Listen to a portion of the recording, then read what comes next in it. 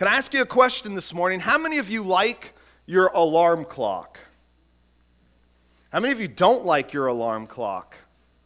You have a love-hate relationship with your alarm clock, right? Now, I've heard the saying, and as time goes on, the saying becomes more and more real, but I heard this saying, maybe you've heard it as well.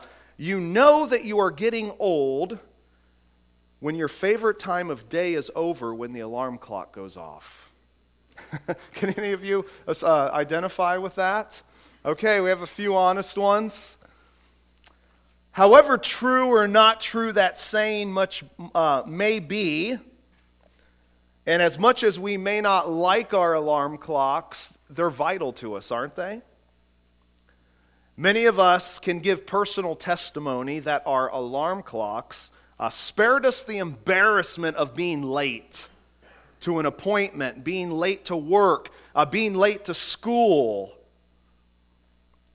Many of us can also say the opposite, that we slept right through our alarm clock, or we forgot to turn it on. Or I remember one time during I was visiting my older brother, and this was back when he was doing a church plant, so everything had to be set up. And it was we were there over the holidays, so Saturday was New Year's Eve, and for some reason we used our phones as alarm clocks. And my brother said, "Adam, you got to get up fast. The alarms, the phones did not change. We're late."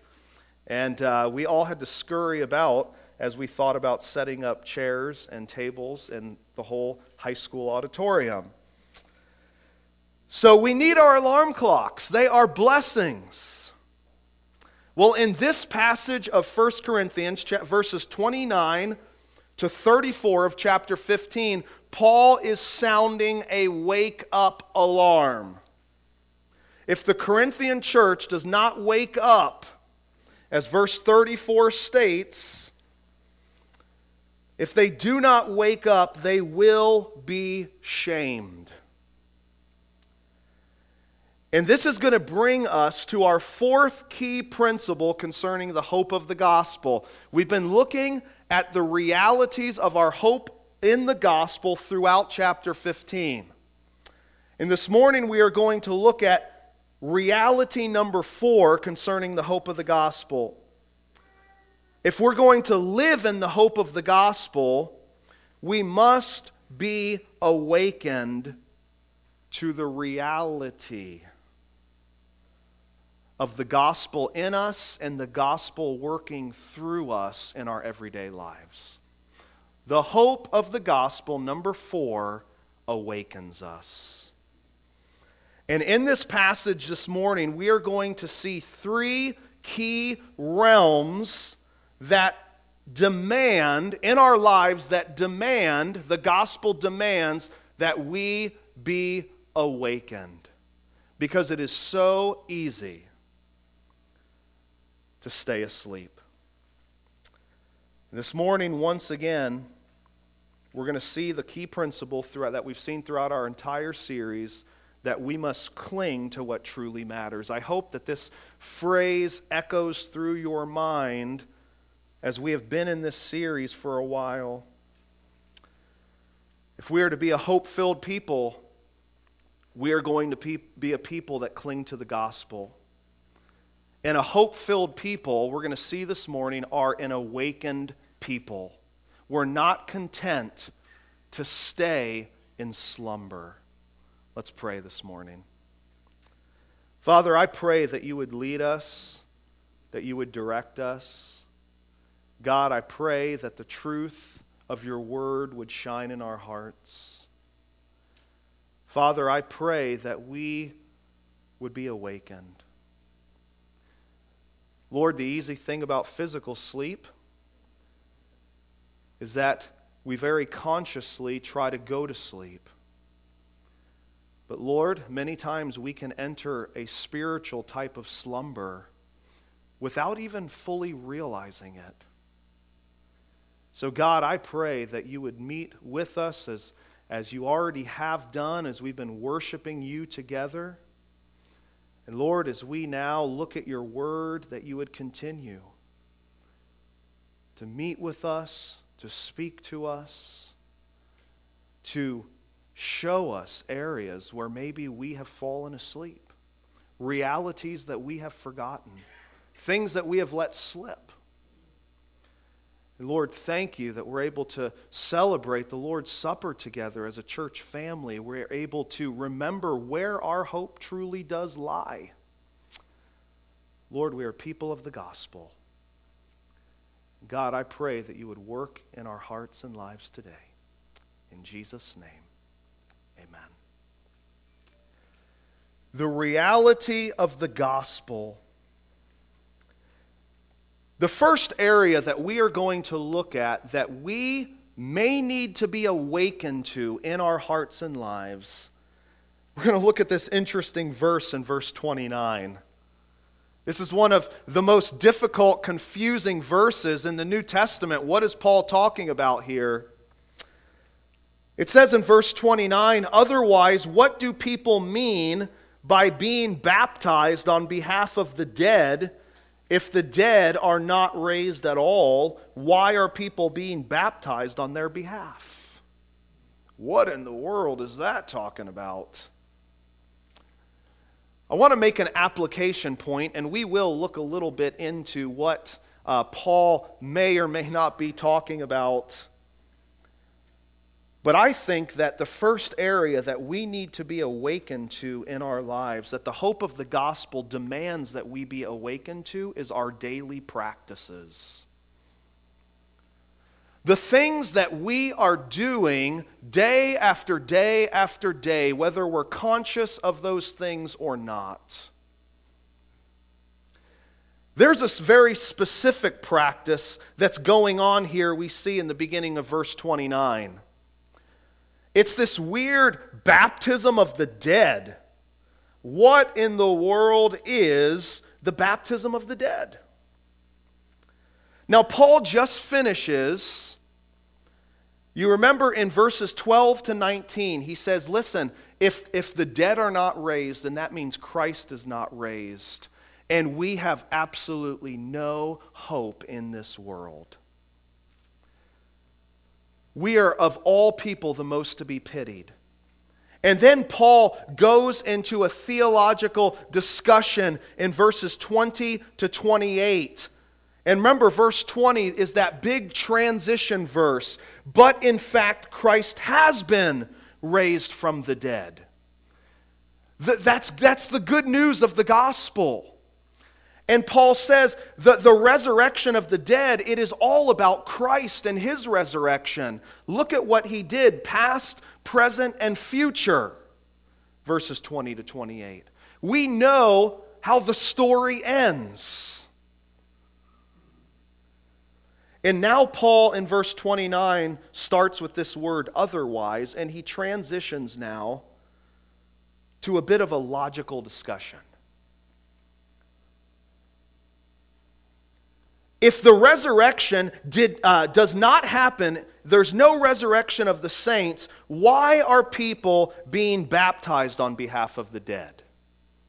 Why is that even an issue for you, church in Corinth, if there's no resurrection of the dead? Now, there's speculation what this baptism of the dead is. In fact, one individual said that there are over 40 different interpretations that people have come up with concerning what this means. Another individual says specifically that one phrase, being baptized on behalf of the dead, there are over 200 different interpretations on how to understand that single phrase. So our goal is not to somehow come down to exactly what this says. I agree with what one commentator says. He says Paul's purpose is not to explain or even defend the practice of baptism for the dead, but to show the Corinthians their inconsistency. Why are they being baptized? Why are they baptizing for the dead if there is no resurrection? So very, very quickly, to just talk about this idea of resurrection from the dead, there's a lot of speculation as to what it means. And of course, you know, being wanting to hold to Scripture, you don't base an entire doctrine on one single phrase in the Bible that many people disagree on. The Mormon church, they do practice baptism of the dead. That's not a scriptural practice. But I just want to go over kind of two main viewpoints as to this idea of baptism for the dead. One of them would be, could this practice have been somehow baptizing for the benefit of those who have already died? Saints or individuals that have already died, and somehow there are individuals that are saying, you know what, these individuals were never baptized. Maybe they were never even had come to Christ, because in the New Testament, salvation and baptism are intricately tied together, and they still are today. So maybe these individuals possibly were unbelievers that have died, and now these individuals think that somehow by being baptized in their name, they can do some sort of a merit system for them. Of course, we know that this is heresy. And if this was the case, Paul is not saying at all that this was a right practice. More than likely, I would say this is probably not what's happening. Because there's been no historical record found that this practice ever existed in the early church. In fact, this practice was denounced by early church fathers as a misunderstanding of this text as history continues. Other people talk about, well, maybe it was somehow a benefit for those already dead, that it was those who died without having been baptized, yet they did believe in the gospel. And they didn't get a chance to get baptized. Think about the thief on the cross.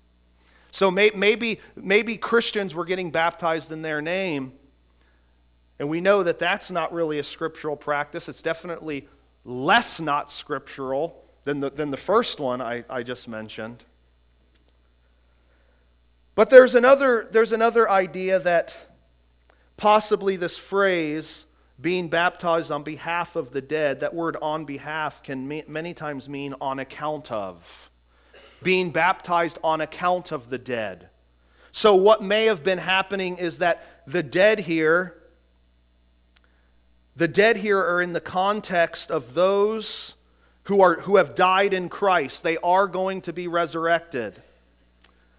And it could have been that individuals saw the testimony of faith that these now dead saints had, the hope that the church has that we will see them again, they will be resurrected, and individuals, on account of their testimony, are themselves coming to Christ and being baptized. That is a possible and more biblical explanation.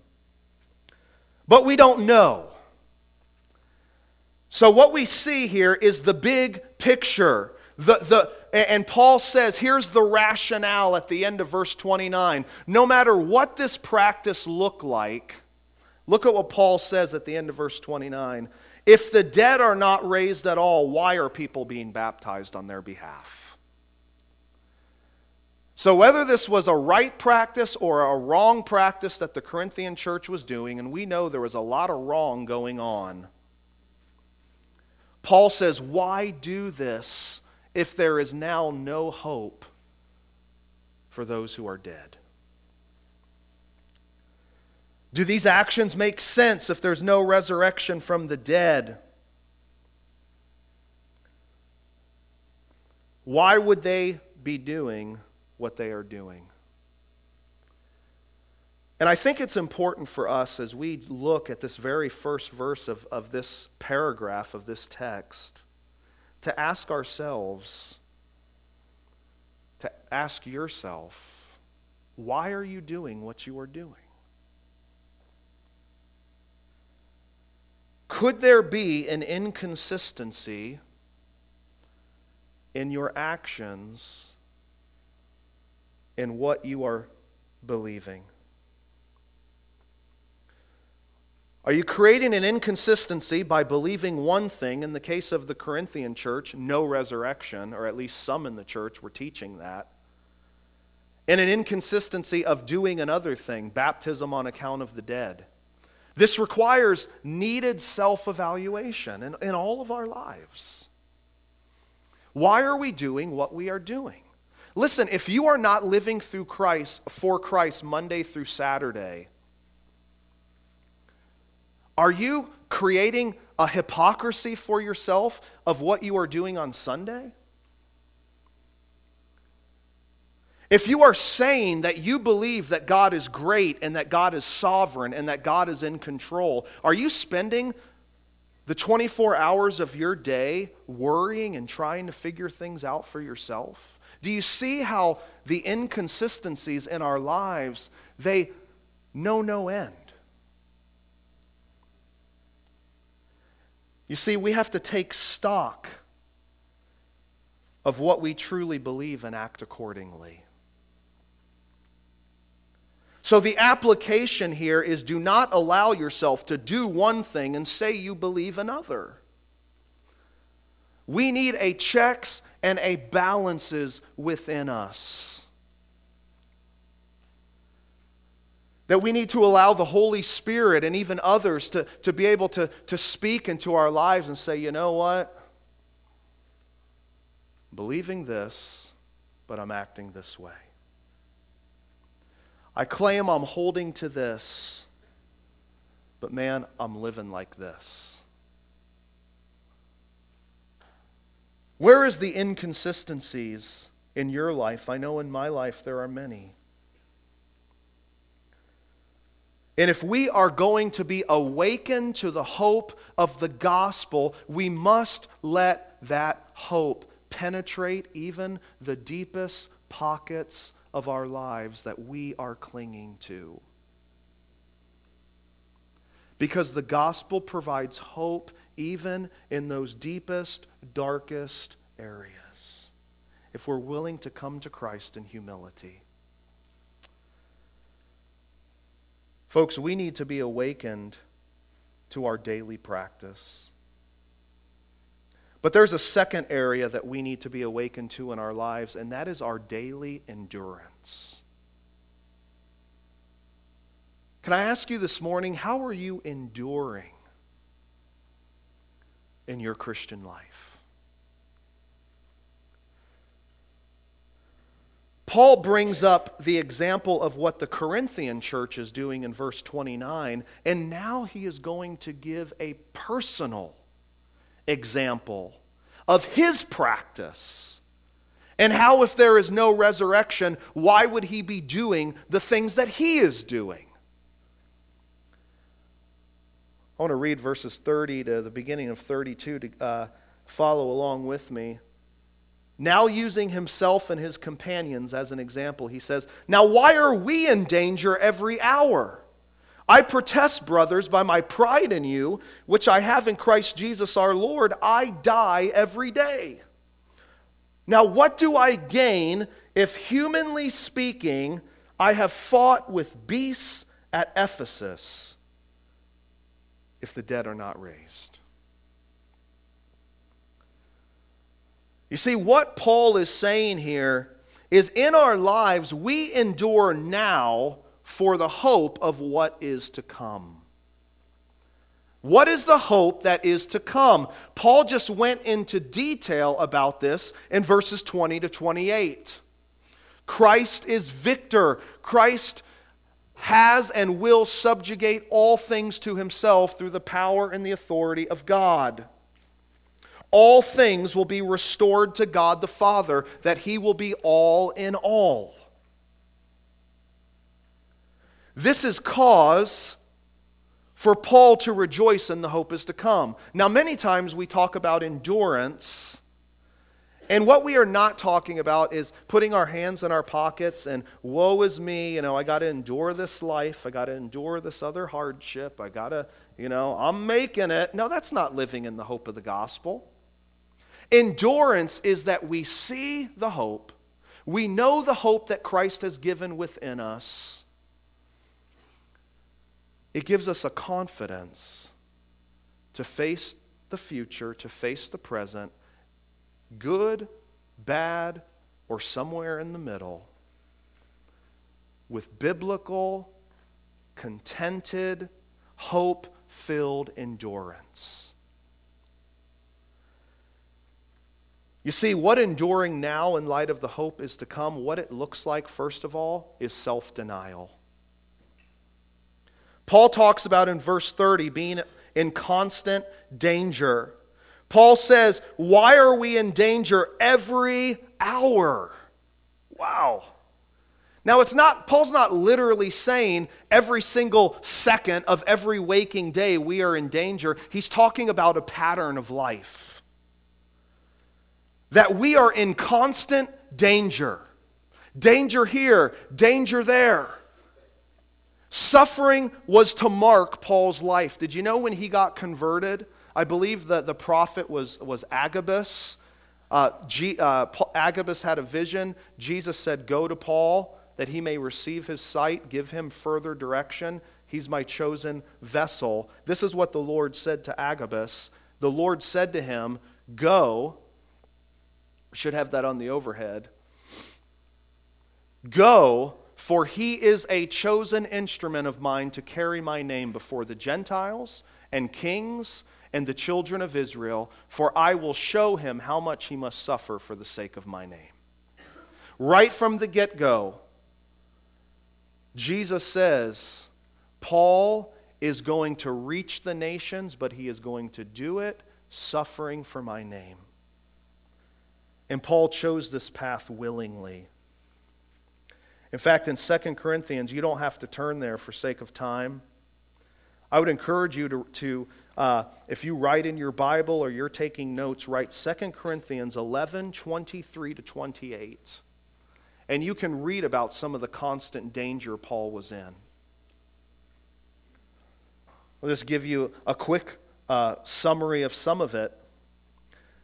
In verse 24, he says, 5 times I received at the hand of the Jews the 40 lashes less one. 3 times I was beaten with rods. Once I was stoned. 3 times I was shipwrecked. A night and a day I was adrift at sea, on frequent journeys, in danger from rivers, robbers, my own people, Gentiles, danger in the city, danger in the wilderness, danger at sea, danger from false brothers. On and on it goes. This is the type of constant danger that Paul was willing to endure for the hope of the gospel. None of us have seen this type of difficulty. That doesn't mean that our difficulty is any less real or is not burdensome and brings fear. But we can take heart, like the author of Hebrews says, that we are to take courage. None of us have yet resisted to blood. But even in that, we have hope. What does self-denial look like? What does daily endurance look like? It looks like self-denial. What does self-denial look like? Being willing to go through even constant danger. But then look at verse 31. I protest, brothers, by my pride in you, which I have in Christ Jesus our Lord, I die every day. Self-denial looks like daily death. Daily death to self. Paul says here in verse 31, I protest, brothers, by my pride in you, which I have in Christ Jesus our Lord. Paul's not talking about a sinful pride here. Paul is saying, I am pretty much making an oath of what I endure, and you are the trophy, you are the example of my endurance, that you have been won to Christ. I take pride in you, Corinthian church, not through what I've done, but through Jesus Christ. Paul's heartbeat was seeing the gospel advance. Seeing the gospel be at work. Paul already knows the gospel's at work in him. He says, it is not I that will it, but him that works in me. And as Paul confidently serves Christ, he desires to also see the work in other people's lives. To the point where he says, I die daily. It's interesting that he says, I die every day, when this whole topic is about resurrection from the dead. Paul is not saying, I physically die daily and somehow I come back to life. He is talking about a self-death in order to serve Christ. Doesn't it sound familiar to what Jesus said in Luke 9? If anyone would come after me, let him deny himself and take up his cross daily and follow me. Can I ask you this morning, are you taking up your cross daily? This is a cross that Jesus carries with you. The only cross where someone was left alone to carry was the cross of Jesus. And we even see the example there where the individual was called to help Jesus carry his cross to the hill. This is the heart of what Paul says in Philippians 1:21, for me to live is Christ, and to die is gain. In other words, Paul's saying, whether in life or death, my aim is to glorify God. If I live, I'm going to live for Christ. If I die, it's going to be gain because I'm going to be with Him. Christ marks my life. What marks your life? Is it the seeking of pleasure? Is it the desire for comfort? Is it getting all of the solutions and living a life where all of the answers are checked off and you're in this state of temporal happiness and peace? You see, folks, and this is huge. If we as believers claim to be associated with Jesus' resurrection, that just like Jesus was raised from the dead, that we have that hope too, then we as followers of Jesus need to say, I'm therefore also willing to be associated with Him in His death. We don't have that much of a problem saying, yeah, I want to be associated with Jesus' resurrection. But what about the daily dying that we associate with His death as well? What did this constant self-denial look like? It looked like constant danger. It looked like daily death. But look at verse 32. What do I gain if, humanly speaking, I fought with beasts at Ephesus? Here Paul is saying self-denial looks like opposition to the gospel. We are living in a world that is opposed to the gospel. We are living in a culture that is opposed to the gospel. It should not surprise us as Christians when we see unbelieving activity going on in our world. Why? Because unbelievers are acting like unbelievers. Remember the two groups of people? Those who are still in Adam and those who are in Christ. We should not be shocked if we understand Romans 1, Romans 2, Romans 3, that unbelievers are going to act like unbelievers. But those are opportunities for the gospel to shine brighter. Not trying to make the world be more Christians outwardly in their actions. No, seeking to spread the gospel like Paul did to make an internal change. So many times as Christians we focus on the externals. And we see here the greatness to which Paul went for the gospel.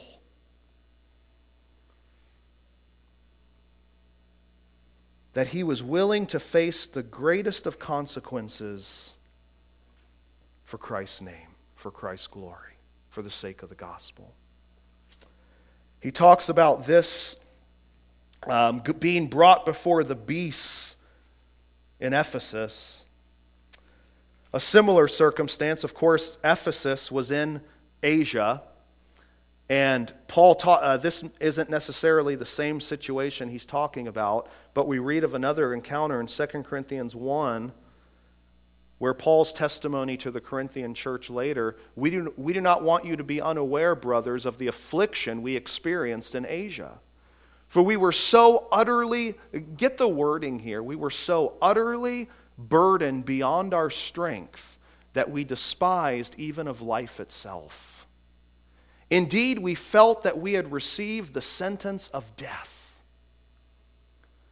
But that, and get this, but that was to make us rely not on ourselves, but on God who raises the dead. Can you imagine being so burdened down that you despise of life itself? I mean, I think of Job. He was there. Different types of trials, but he was there.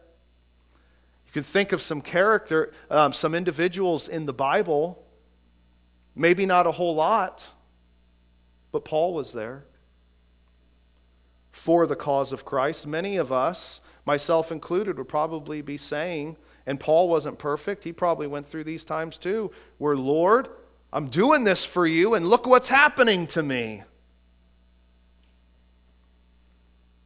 But at the end of the day, he was willing to face opposition. Now, this expression, being brought before the beast, is most likely like what Paul is doing when he says in verse 31, I die every day, or in verse 30, we face danger every hour. Being brought before the beast is most likely it's an expression that more than likely Paul was not brought before beasts. Other Christians, in the book of Hebrews, it says they were brought before beasts. Paul is, for instance, a Roman citizen. Roman citizens in the culture of the day were not allowed to be brought before the wild animals. That was something that was reserved for non-Roman citizens because it was such a cruel thing to do and a way to go. Paul uses similar expressions. For instance, 2 Timothy 4, verse 16 and 17. He talks about the message of the gospel being fully proclaimed to the Gentiles. And he says, so I was rescued from the lion's mouth, talking about those who oppose the gospel. In Psalm 22, David uses a similar expressions, referring to those who oppose God as animals, beastly in character. Psalm 22, which also points us to the Messiah, he says, David writes, many bulls encompass me. Strong bulls of Bashan surround me. They open wide their mouths at me like a ravening and roaring lion. You see, those who oppose the gospel, this is their nature, this is their character, like ravaging animals. Deprived of their humanity, their true humanity, of what God has created humanity for.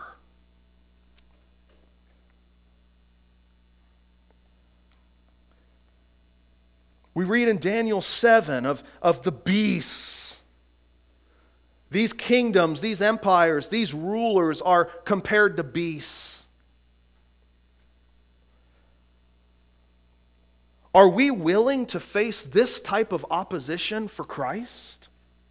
One thing about culture in the world kind of progressively moving away from any type of biblical truth, I think one main blessing is it will separate the wheat from the tares. You're either going to be willing to stand for Scripture and Scripture alone, or you're going to say the price is just too great. That is why we need to make the gospel our focus. Not ideologies or secondary matters, but the truth of the gospel. That is where offense is had when people reject the truth of the gospel. Paul continues in verse 32. If the dead are not raised, let us eat and drink, for tomorrow we die. I mean, Paul's like, here I am facing all of this stuff. If the dead are not raised, takes us back to verses 12 to 19, where of all people most to be pitied, then let's just throw a party, because now is all we got. But folks, this is not true. Verse 32 at the end here shows us we cannot live for the here and now. Let us not take this mindset. Did you know that this is a quotation from Isaiah 22, verse 13? In the Old Testament, the Jewish people, they were called by the prophets to repent. What did Israel do? They said, it's no use. Let's just take our fate and let's make the best of it now. Let us not follow that example to say, I'm going to live for the here and now, when we as Christians are called to live for eternity. And that takes us to our third and final point this morning. Our need to be awakened in our daily practice, our need to be awakened in our endurance, and thirdly, our need for discernment. As we traverse this life, we can be so easily deceived. Verse 33, do not be deceived. That word deceived has the idea of being allowing yourself to be led astray. How are we so often deceived? Paul then makes a quotation, bad company ruins good morals. Very similar to Proverbs 13, whoever walks with the wise becomes wise, but the companion of fools will suffer harm. Very similar to the Psalms, it says those who walk with scorners, who sit with, I forget how it goes, those people that are hanging around those that are scorners and mockers, that indicates who they really are.